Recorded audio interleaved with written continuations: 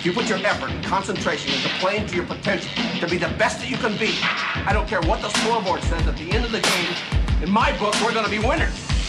The talent for so many players today, the talent in the spotlight, it's taking them to heights that their character's not strong enough to support. I'm one of those set goals, achieve goals. I talked about faith, passion, obviously the drive of the guys that I've been around and the guys that surround me every single day. If I want to be one of the best, I've got to play with and against the best. Okay, so that which gets praised gets repeated. You're listening to The Hardwood Hustle, brought to you by PGC Basketball.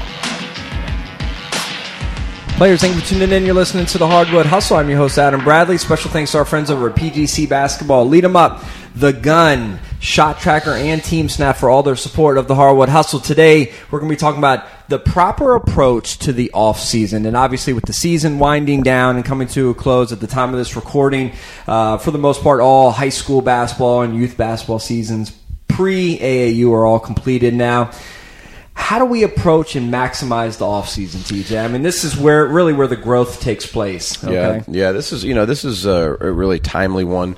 I think we decided to do this just so we could give players that might be listening just some ideas on how to maximize what's going to happen in the off season. And one of the reasons I think it's so important is because, honestly, I often see the opposite happening. I see people wasting a lot of time. And I don't know if it's intentional or unintentional. Honestly, most of the time I think it's unintentional. They want to get better, but they don't know how to get better. And so in this particular episode, I don't know if we can go all the way in on how, like specifically what you should be doing, but what you should be thinking about, like the mindset of the off season. You know, is a good quote that, every winter, the game of basketball asks you, what have you done with your summer?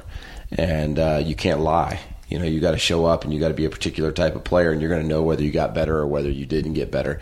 So I got a little idea and a little approach on the way a mindset a player should have going into the off season. And TJ, I just can't help but to think about how valuable the off seasons are. If I'm a high school athlete, what do I get? 3 off seasons? Yeah. Right, like 3 off seasons. That's it.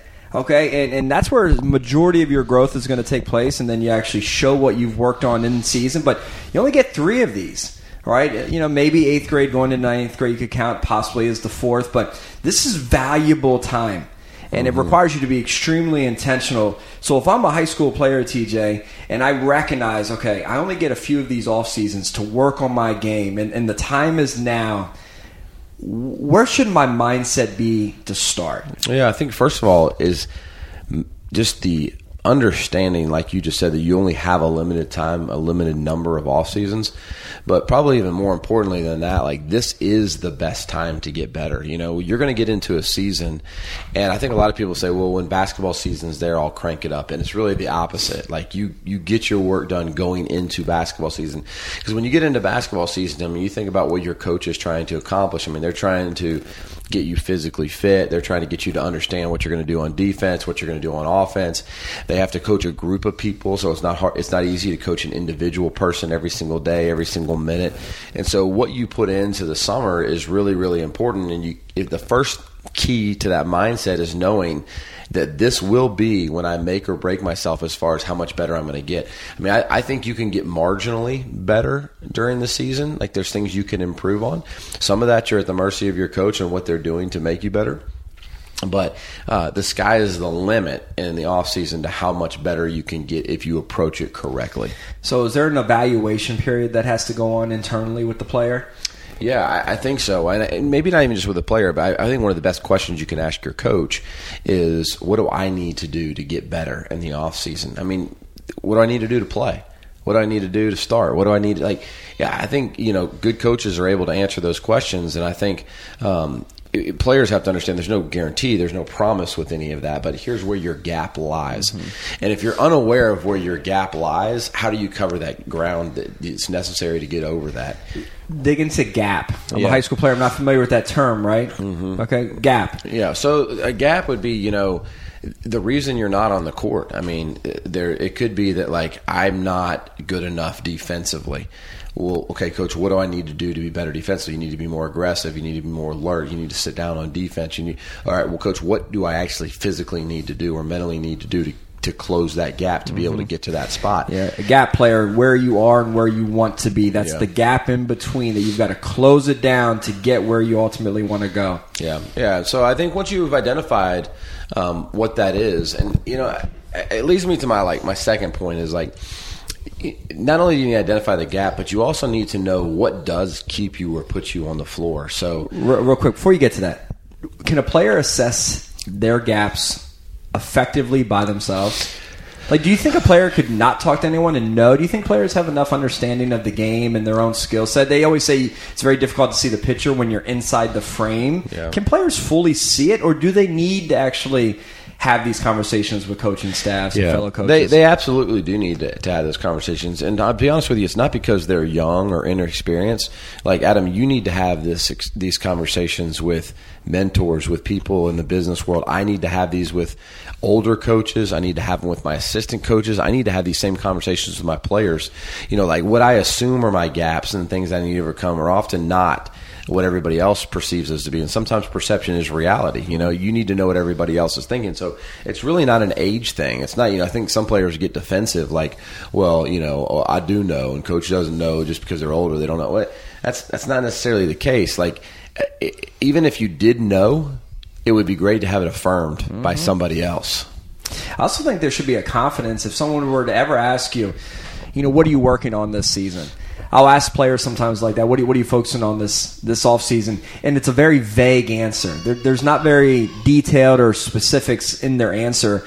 And that always is a red flag to me, TJ, that I wonder, do they fully know the specifics of what they need to work on? And I feel like if you can't answer that in very firm specifics and detailed, you may need to think a little bit more. Maybe you have to have more conversations, because you should be very intentional and clear on what areas you need to improve.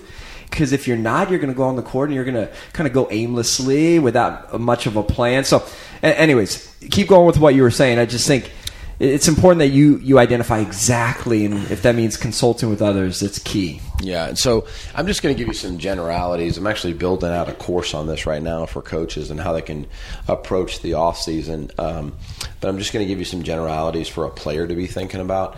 So one of the things is, let's just say that you're a really, really good shooter. If you are, and that's what keeps you on the floor, then you can't stop working on that craft. You know what I mean? Like somebody like Kyle Korver is an example, right? I mean, you could work on his agility and his ball handling and all that, which I'm sure he does, but he gets paid to knock down shots. And so it would be stupid of him to try and work on all of his weaknesses and then come back the next year. Like the thing that really keeps him on the court is his ability to shoot the ball. So if you have a special skill, you need to continue to grow that. And if you do not have a special skill, my first recommendation for you would be to create a special skill. Like you could be the nastiest defender in the program. You're probably going to get on the court. You could be the best shooter in the program. You're probably going to get on the court. You could be the most solid decision maker on the team. You're probably going to get on the court. Like, you want to be the best at something on your team. It doesn't always guarantee you're going to get on the court, but oftentimes if you do one thing better than everybody else, if you rebound better than everybody else, you're probably going to be on the court. And so you do need to find something that separates you if you don't already have that. Absolutely. And I think it goes back to what we were just talking about a minute ago about being in sync with your coach, right? Because if coach has a different plan for you, that may influence what you work on in the offseason. Like, if I want to, in my mind, I think, okay, I'm a big, I need to work with my back to the basket. But let's say coach doesn't have that style of plan set out for the upcoming year, right? He wants to run up and down. He's just not trying to put you on the block and get the ball down low to you. But yet you spend all this time working on something that doesn't actually fall in line with the coach's plan and direction for the team based on the roster and skill sets and different desires. You almost wasted a summer working on something that's actually not going to prove beneficial for the team. Yeah, a good example of that is like some coaches really like just 3 and key. They want you to shoot the 3 and they want to attack the rim. And if you spend the entire summer working on your mid-range, but coach doesn't accept it as a good shot, you may not be working towards playing time.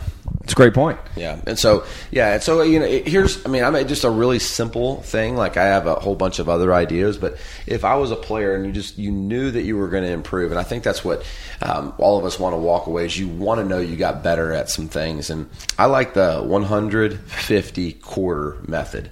And basically I made it up, but it makes sense to me. It's like, I think every player should walk away and try and get 100% better at something. Like you're trying to, whatever. It basically be. And here's how I know if you got 100%. And it's 100% is probably an exaggeration, right? But 100% would be shoot for the stars. Yeah, shoot for the stars. But here's what it would be: is that when you come back to practice in the fall, you know you're way better at this. Your coach sees that you're way better at this, and your teammates recognize it.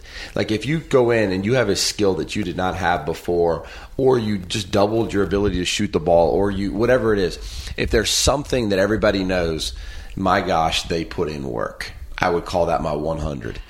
And then I would go on to my 50, and my 50 is like, really. And I think your 100 should align with what Coach wants too. But my 50 is probably something that at least me and Coach know. Maybe the average fan wouldn't notice. Maybe the average teammate wouldn't notice. But Coach and I know that, hey, maybe it's just ball handling, for example. Like they know that I'm better at this. And in the 100 could be anything. It could be like your shot. It could be that you put on 10 pounds of muscle and you're just much more physically strong, athletic. When everyone looks at him and says, he put in work, she put in work, that whatever you choose for that particular 100. And the 25 is something that builds confidence within you. You worked on it and you're better, but maybe not everybody else recognizes. And so I think that's a pretty simple way to just make sure that when you walk away, you've gotten better in these areas. Is one, everybody knows. Two, the 50% is at least me and Coach know, and the 25% is I feel better about this. Yeah. Maybe I'm a better free throw shooter. I put a lot of time in it. Maybe everybody doesn't know until I actually get on the line or whatever. But I shot 100 free throws a day all summer long. I'm better at this. I think from a fan perspective, the 100, as fans, we see that in the league.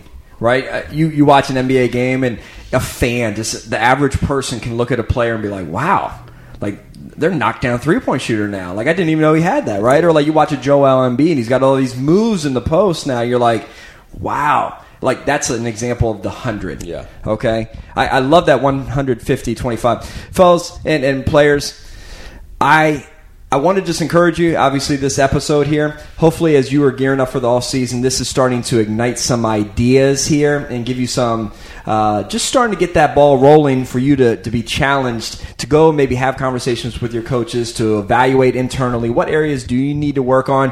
You can certainly utilize the 150-25 approach as a way for development. Anything else you want to add? The last thing is don't let your ego get in the way. Like I think ladies oftentimes are better shooters because they don't worry about trying to dunk everything and trying to do that. So they don't let their ego get in the way, and they just become better shooters. So, I think ladies are often more realistic about what they need to get better at. And so I would just encourage the gentlemen that are listening to just make sure that you get a really good feedback and don't let your ego get in the way of you getting better. Awesome. Listen, I am Adam. He is TJ. Together, we are the Hardwood Hustle. Until next time, we're out.